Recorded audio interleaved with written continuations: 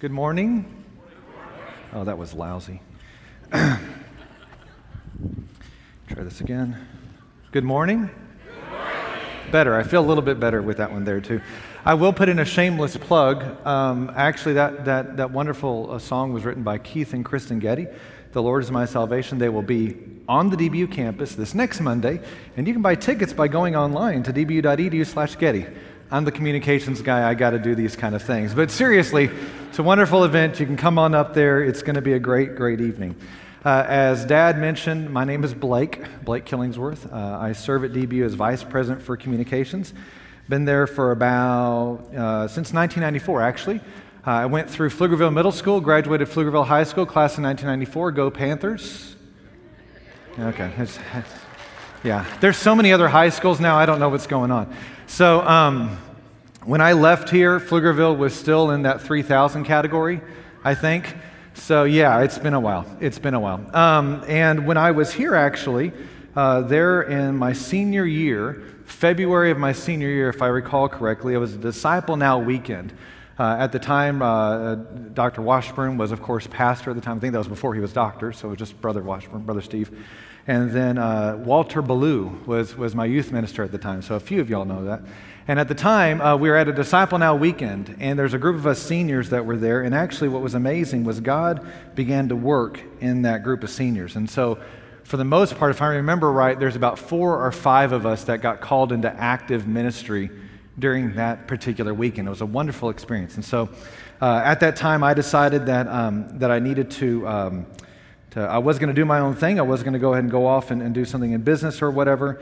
But the Lord got a hold of my heart, and He began to say, Blake, I need to call you into full-time vocational ministry. And what was really interesting at the time was there was only 3 choices, I thought, 3 choices available. Senior pastor, church music minister, or missionary. And I'm like, I'm not to the mission field. I didn't fill that one.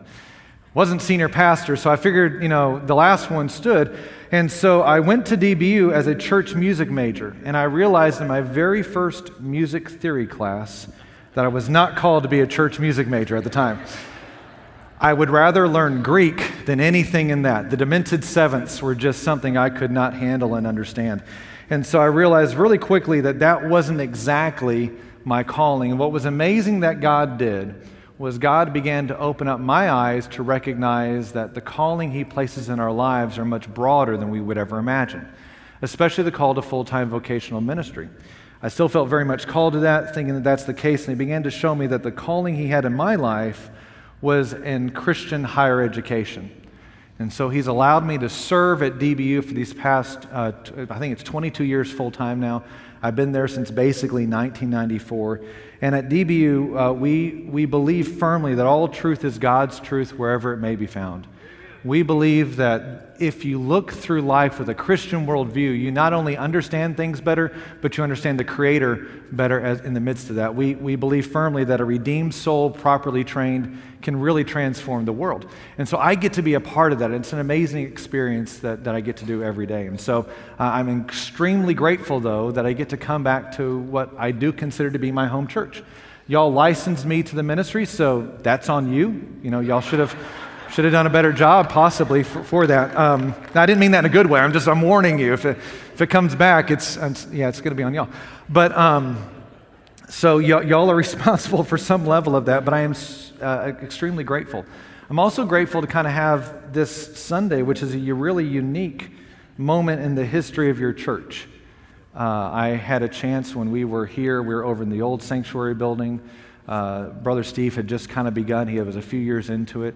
And we got to see how the church grew and all the wonderful things that now we look back that the history of the church kind of represents.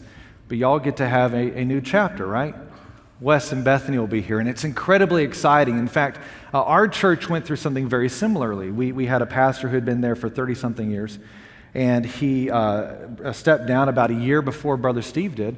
And so we went through the same search process. I was on the committee for the search process, and I'll tell you, we spent many times in prayer. We asking the Lord, what do we need to do, trying to look through all the resumes, hundreds of resumes coming through. And the Lord led us to just the right person, a guy by the name of Josh Prince, and we're really excited that he's here. He's also a DBU grad, so I'm loving that. It's great. It's wonderful. When Dad was serving on the search committee, he and I sometimes would kind of trade notes about, he'd say, so what did y'all do here? You know, what were some of the forms you used? What was some of the things? And so I got to kind of keep up on the process. And when I found that y'all were looking at Wes, I was really excited because, again, DBU guys, so we do good stuff every once in a while. I'm the exception. Everyone else is good. And so was really excited, and also really excited because my boss, former boss, I should say, Dr. Gary Cook, who was president, was very much one of Wes's recommendations. So he backed Wes very much. Our Vice President for Student Affairs, Dr. Jay Harley, backed Wes very much. Our current President, Dr. Adam Wright, backed Wes very much. So I guess it's on us then, if there. But I do want to challenge y'all that as this begins, I want y'all to take really good care of Wes. Because one thing that I've kind of noticed in the first year with Josh back at our church is there is that honeymoon period. And then there's that period where people begin to get a little, uncomfortable, right? Something wasn't done the way it was supposed to be done, or that was always, that cart was always here, it wasn't there, right? The horse isn't in the right spot, right? There's something that changes and different, and what begins to happen is this little grumbling kind of comes along. And I'm grateful that our grumbling is relatively minor, but I have seen what it kind of does in the heart of a very young pastor with his first pastorate. I know Josh is up late nights just worrying and thinking through those things, so I want to encourage you guys. When Wes gets here, I saw that y'all have notes out there for encouragement. That's amazing, and that's great, but don't make it just day one. Make it every week. It is perfectly fine to hold him accountable. The Lord is holding him accountable. He's always accountable to the Word of God. Anyone who's proclaiming the Word of God, the Bible stands over and above them. Don't listen to what they say if you can't find it there, right? This is our authority, not a mere man, but the Word of God. Hold him accountable. We need to hold each other accountable, but give him grace, give him love, give him the ability to kind of step in and just show him support. The support that I know First Pflugerville can do, I want to really encourage y'all to do that for him. That's just a shameless plug. Wes and I haven't exchanged anything at all. I just know what that first couple of years looks like when you're kind of going through some transition changes, that it can be tough. So I just want to encourage y'all in that. Show him grace, show him love, and show him that y'all are really glad, and I'm really glad that he's the pastor here now. Today we're going to be looking at Matthew chapter 25. So if you have your Bibles, your iPhones, your iPads, your Androids, your person sitting in front of you that you're looking over their shoulder, I don't know how you're going to do it. But we'll turn over to Matthew chapter 25. And as we look at Matthew chapter 25, I want to set for you the context of this particular story. We're going to be looking at the parable of the talents, but you need to understand the context that's leading into this. Remember, anytime you engage in the Word of God, context is key. Never just take a verse, throw it on the wall like a thing of wet spaghetti and hope it sticks.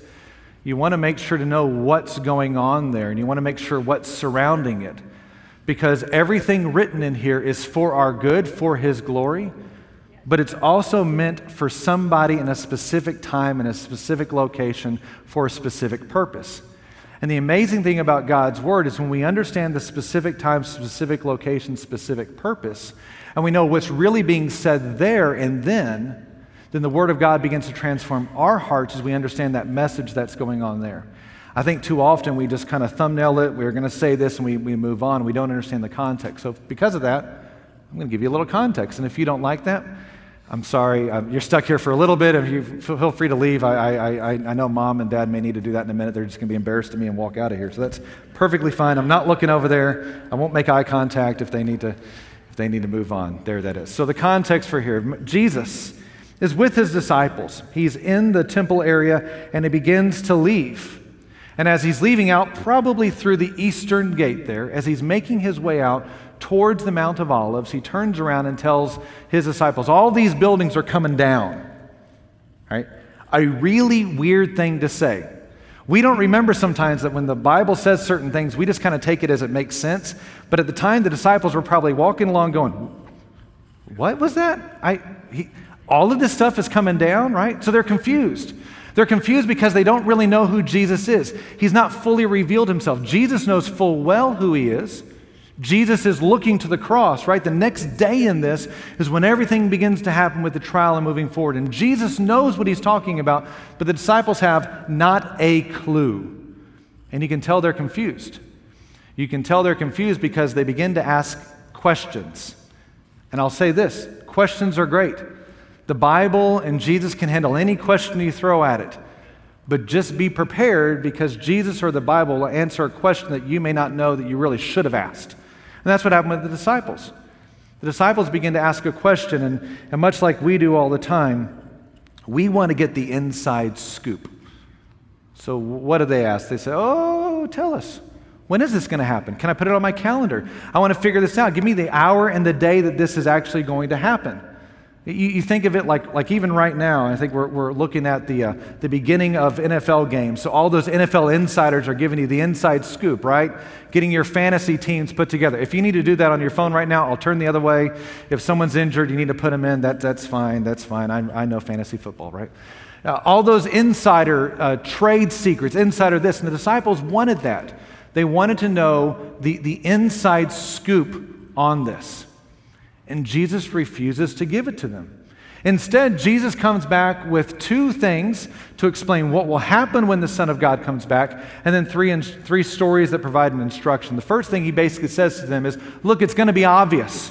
You catch that in the beginning of chapter 24. It's going to be obvious. You're going to see and understand it's coming. People will say it's happening here in secret.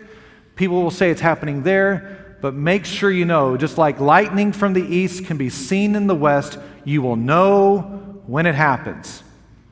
And the second thing he says is, it also happens suddenly. You catch that in the end of chapter 24. It's going to happen suddenly. Just like an individual at his house with a thief coming in the night, all of a sudden, it'll happen all of a sudden. So he goes, it's going to be obvious, it'll be sudden, and then Jesus begins to tell people how to prepare for that time. Again, they're asking for a calendar date. They got their Google Calendar set up and go, okay, if you just give this to me here, I'll prep for it, right? And I don't know about you, but if I have something on my calendar that's a month away, you know when I begin to work on it? About a month away, right? I'll start to kind of get ready for it. If it takes a lot of work, I might wait 2 days before a month away, right? And that's kind of what the disciples are wanting to know. Let me just get it together, Jesus. You let me know. I'll get ready towards the date. And Jesus doesn't do that, but he does tell them how to get ready. And we have this first parable of the 10 virgins, or we can almost say 10 bridesmaids here, right? Their job is to wait in the streets at night when the bridegroom comes to welcome him into the wedding feast. They all have these lamps with wicks and oils in order to light the way. 5 of them are wise. They prepare for a long night. They prepare for a long haul. 5 of them are unwise. They don't prepare. The unwise ones have to go out and get more oil. The ones who are wise have the oil and they're ready to go. And the ones who are wise go into the wedding feast, and the ones who are unwise are left out. So what is Jesus saying? Be prepared. Get prepared for the long haul. Be prepared. Don't be, it's going to be sudden, it's going to be obvious, but be prepared. Don't think it's going to happen right now, but it might, but don't think it's going to happen right now. Be prepared. Then we get the parable of the talents, and then we get the story of the sheep and the goats. And I want to be very careful when I say story or the telling instead of a parable, because how Jesus sets up the sheep and the goats, he doesn't say there was a time or it's like this. He is telling us that this will happen. When the Son of Man returns, he will gather everyone in front of him. He will separate it from the sheep and the goats. And basically what that separation entails is those who do what Jesus needs them to do and those who do not do what they need to do. Again, you catch that as in that interchange, Jesus, or the Son of Man says to them, it's Jesus, but he also refers to it as the Son of Man, that when I was poor, when I was hungry, when I was in jail, you came to me, you helped me. And the sheep say, but when did we do this? And said, what you did for the least of these, you did for me. And for the goats over there. And the goats are saying, but Jesus said, you didn't do this, but when did we not do this? Well, when you didn't do for the least of these, you didn't do for me. And so what's the separation? It's what they did and they didn't do. And the ones who did the right thing are entered into the kingdom. They're given into the joy of that. Those who didn't are put out in the street, in the weeping and gnashing of teeth. Those are the ones who are cast away, right? Now, keep in mind, and I want to be very, very clear, this is not a works-based theology by any stretch of the imagination. We are not saved by works. The only way in which we receive salvation is because of the work of Jesus, not us. It's a very, very clear distinction. If you're here this morning and maybe you're thinking, I've just done enough to get by, let me tell you something. I hate to be the one to break this to you. No, I'm actually glad I'm the one who's going to break this to you. You haven't. You can never do enough just to get by. And it doesn't matter if you're 5 or if you're 55 or if you're 105. You can never earn your way back because we've all sinned and fallen short of God's glory. And because of that fact, we are standing in judgment. Because of the sin in our lives and our inherent nature, we're standing in judgment because of that. And only because of the blood of Christ, as Jesus is telling the story, he knows how this is going to end, right? He knows the cross is coming. And because of that, he's able to say this. But today, I will encourage you, today I'll plead with you, that if you don't know this Jesus, we'd love to tell you about him.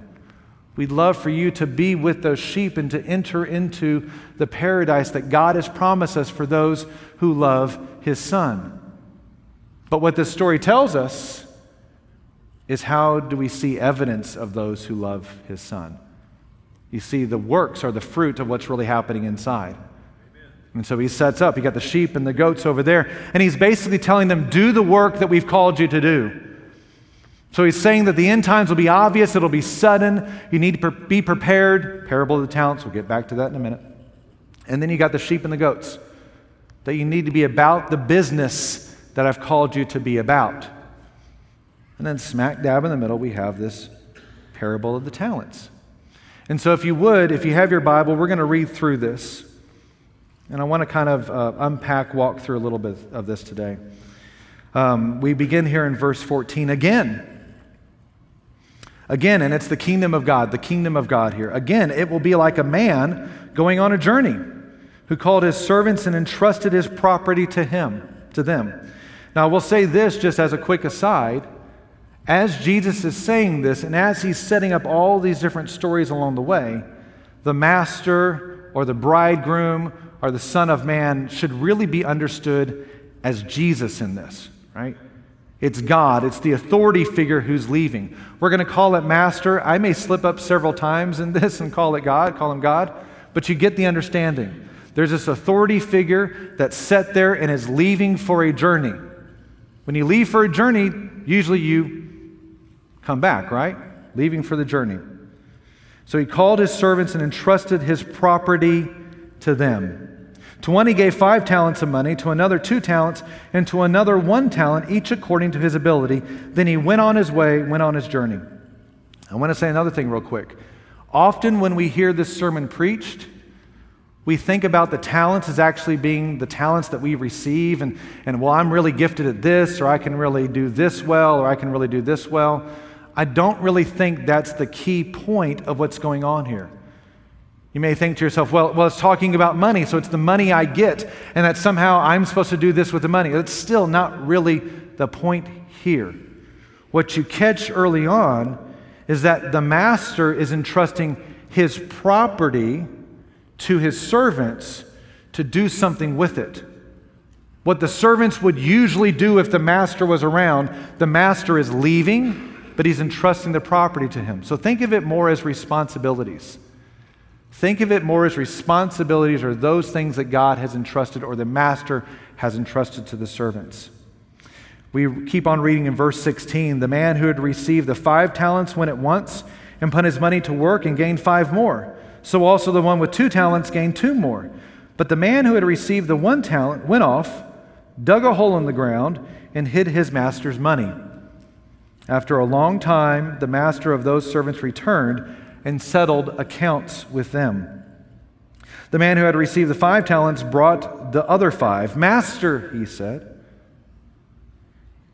you entrusted me with 5 talents. See, I have gained 5 more. His master replied, well done, good and faithful servant. You have been faithful with a few things. I will put you in charge of many things. Come and share your master's happiness. The man with 2 talents also came. 'Master,' he said, 'you entrusted me with 2 talents. See, I have gained you 2 more.' The master replied, 'Well done, good and faithful servant. You have been faithful with a few things. I will put you in charge of many things. Come and share your master's happiness.'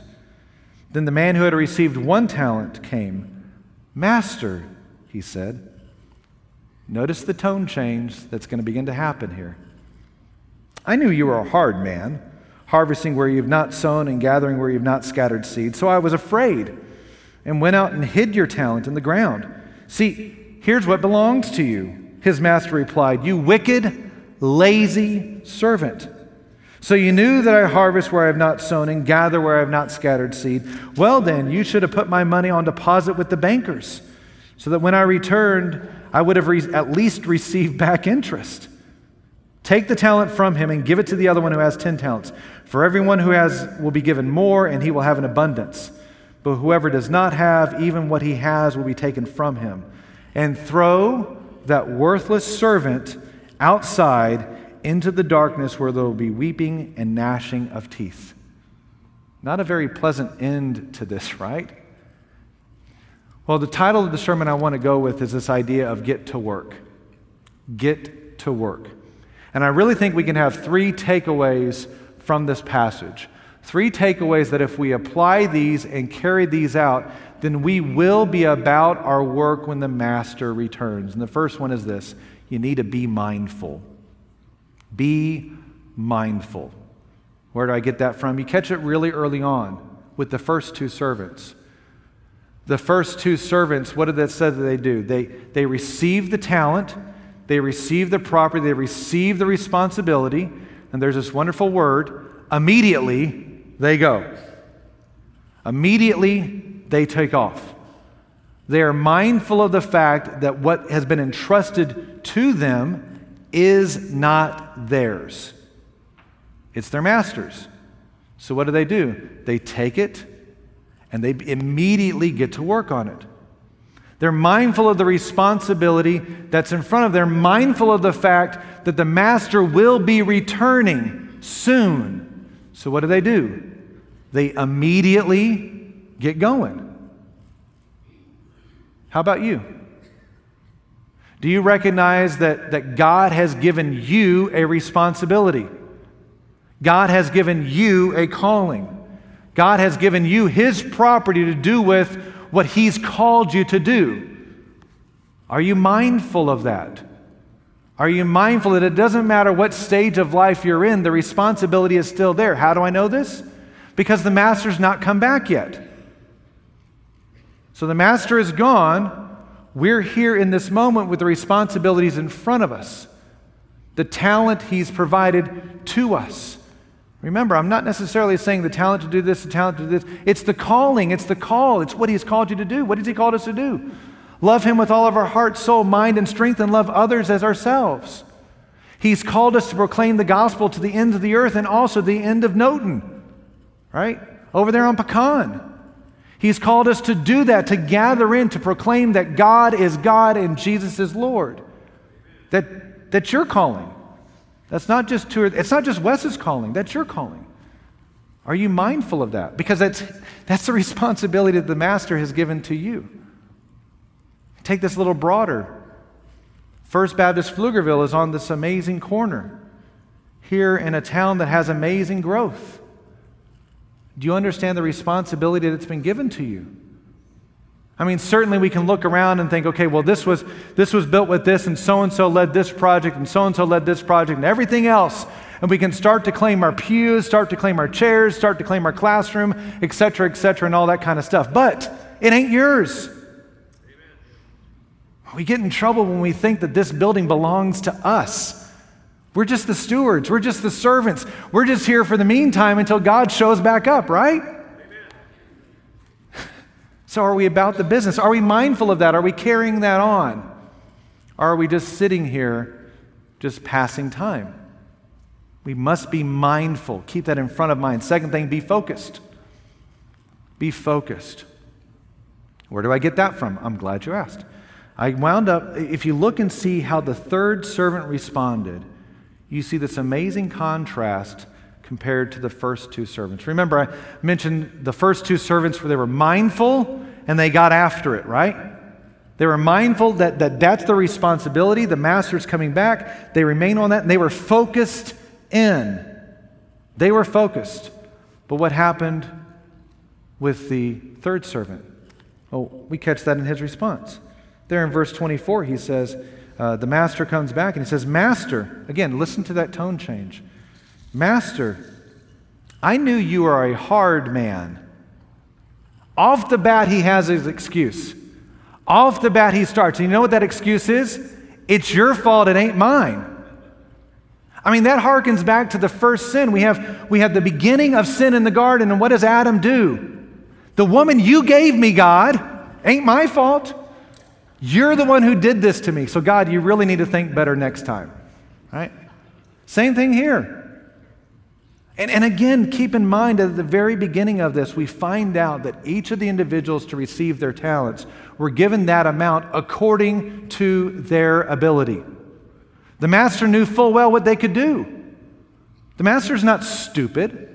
The master isn't overestimating anything. He knows exactly what they can do. So he gives it to them. And what does the servant say? You are a hard man. You harvest where you've not sown. You gather seed where you've not scattered. So I was afraid. There's the second excuse. You're hard. I was afraid. I didn't think. So you know what I did? I hid it. I hid it so nothing would happen to it. You see, this guy lost all focus. He lost all focus on what he needed to do. I mean, circle back and just think that if the master had remained there, was this something the servant would have done naturally? Probably not. The servant would have probably stayed focused on the business at hand, but he doesn't. He goes off and he thinks about something else. He loses that focus. So he buries it. And what does the master say in response? The master basically says in response, you should have at least let someone else handle it. I mean, if you're sitting there being so lazy, if you had just given it to someone else, at least that would have been handled. Come back to us. Are we focused? Are we focused on what God's called us to be at the time? Are we focused on the mission God has given us? Are we focused on the fact that if God says you need to go talk to that person, we actually do it? Or do we come up with all the excuses? If God's called us just to be simply kind to somebody, you know how much further the gospel could go if Christians could just be kind for like 5 minutes sometimes? You know, are you focused on what that is? See what happens with this third servant is he loses that focus. He buries it, but notice he also keeps it to himself. He buries it in secret. That's when the master comes back. He's like, if you'd just gotten out of the way, right? Not only are you worthless, lazy servant, but you're getting in the way. You know, God's called us to do something. We have to remain focused on that. Mindful of the fact it's not ours, focused on the fact that we need to be about that. And third is be disciplined. I'm going to say be diligent. I like diligent better. Be diligent. Be diligent with what God has called you to do, what the master has called you to do. How do I get that? If you look at the responses. The first two servants, they receive the talent, they invest the talent, there's this return on the talent, and then there's this reward coming back. That's the guy with the 5, right? Guy with the 2. Receive the talent, invest the talent, return on the talent, and then reward. They were diligent. They carried on. We know right now that it says that the master went away for a long time. It took work. It took work for them to continue on that path. And you also catch what they did and didn't do. Like you got this third guy who's saying, Master, it's hard, you're difficult, blah, blah, blah, blah, blah. The other two don't say a thing about that diligence. They just do their work. They don't sit there and tell the master how hard it was or anything else. Why? Because they were diligently working this whole time.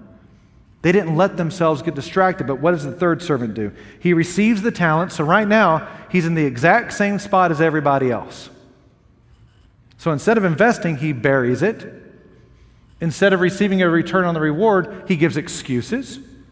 And instead of receiving a reward, he's cast out. He's cast out at that point. You see, that third guy wasn't diligent. That third guy didn't stay the course. That third guy might have even thought to himself, well, this is like a sprint. I'm going to get to the end of the road and I'm okay. But the Christian life, the life that we have to live while the Master is away, is a marathon. Because we don't know when he's coming back. We know it's going to be obvious. We know it's going to be sudden. He's already said that. But we got to keep pushing. We got to keep being diligent in the midst of that. And this third guy didn't do that. He just came up with excuses after excuses. What about you? We were in a family counseling session.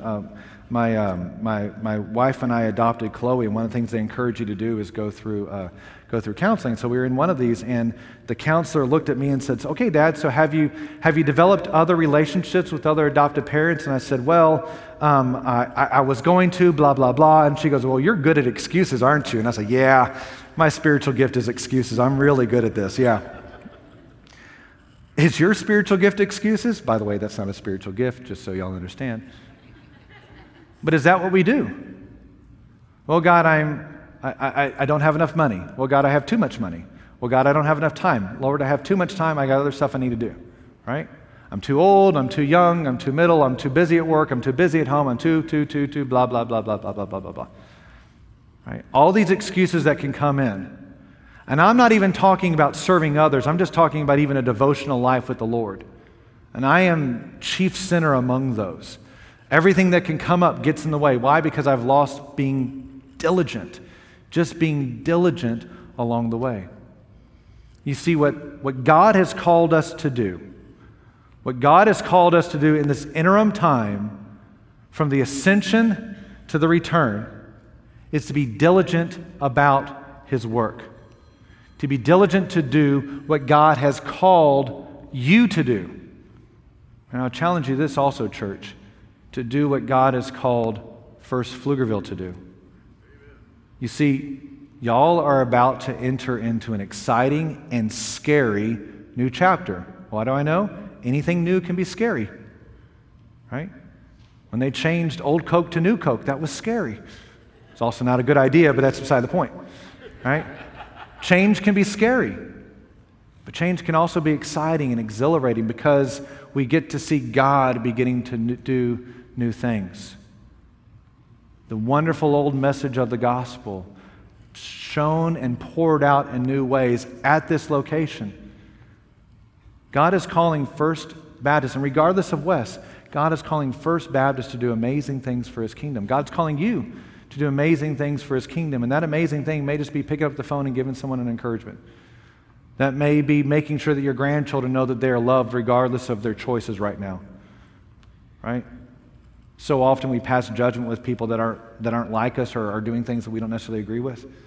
It's fine to go ahead and say, "Hey, this is not a good idea," but make sure that you're following that up with a hug. Make sure you're following that up with that kindness.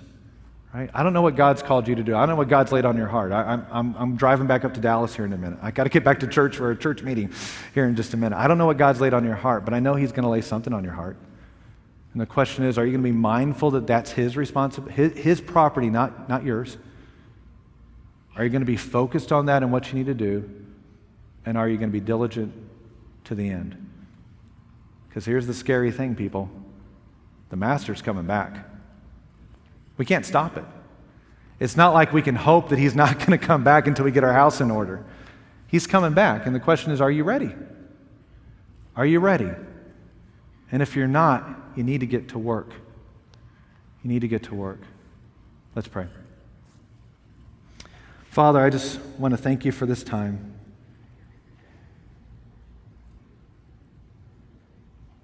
Father, I want to thank You that You are God and we are not, that You are sovereign and we are just servants. And Father, I pray that in the name of Jesus Christ, You would help us to recognize what it means to be a servant of the Most High.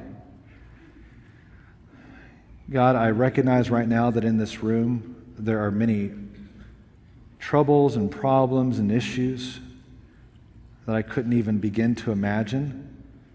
But You know them. You care for them. And You can provide a way to see them through. So, Father, I pray right now, in the name of Jesus Christ, that You would begin to pour out Your grace on these people. pour out your grace on this congregation. Would you please, by the power of your Holy Spirit, begin to pour new life into everyone here, and in turn, the body of Christ that you provided here. Would you give them fresh visions for what you have called them to do, and give them the diligence and obedience to carry that through. And Father, this morning, if there is anyone in here who has not claimed your Son as their Lord, would you please work on their heart? Would you please open up their eyes to recognize that He is worthy of worship, He is worthy of adoration, that He is worthy to be praised, and that without Him there is no life. So God, I pray for the person in here right now that feels that there is no life in their life, that there's no light in their life, that there's no hope in their life. I pray that right now, God, that you would demonstrate to them by the power of the Holy Spirit that Jesus is that hope, that Jesus is that light, that Jesus is that life. Would you please do that, God? Give them the courage, give them the power, give them the faith, God. Give them the faith to respond, so they can recognize and see that you are Lord. God, again, I pray that this church, the church that's dear to my heart, that's dear to the heart of so many, would be seen as a church that's looking forward and not back, a church that's looking to the cross and not the crowds, a church that is focused on your glory and not the glory of themselves. So God, I believe the church as a whole wants that. So please, Father, guide us along that way. I want to pray all this in the mighty name of Jesus Christ. Amen.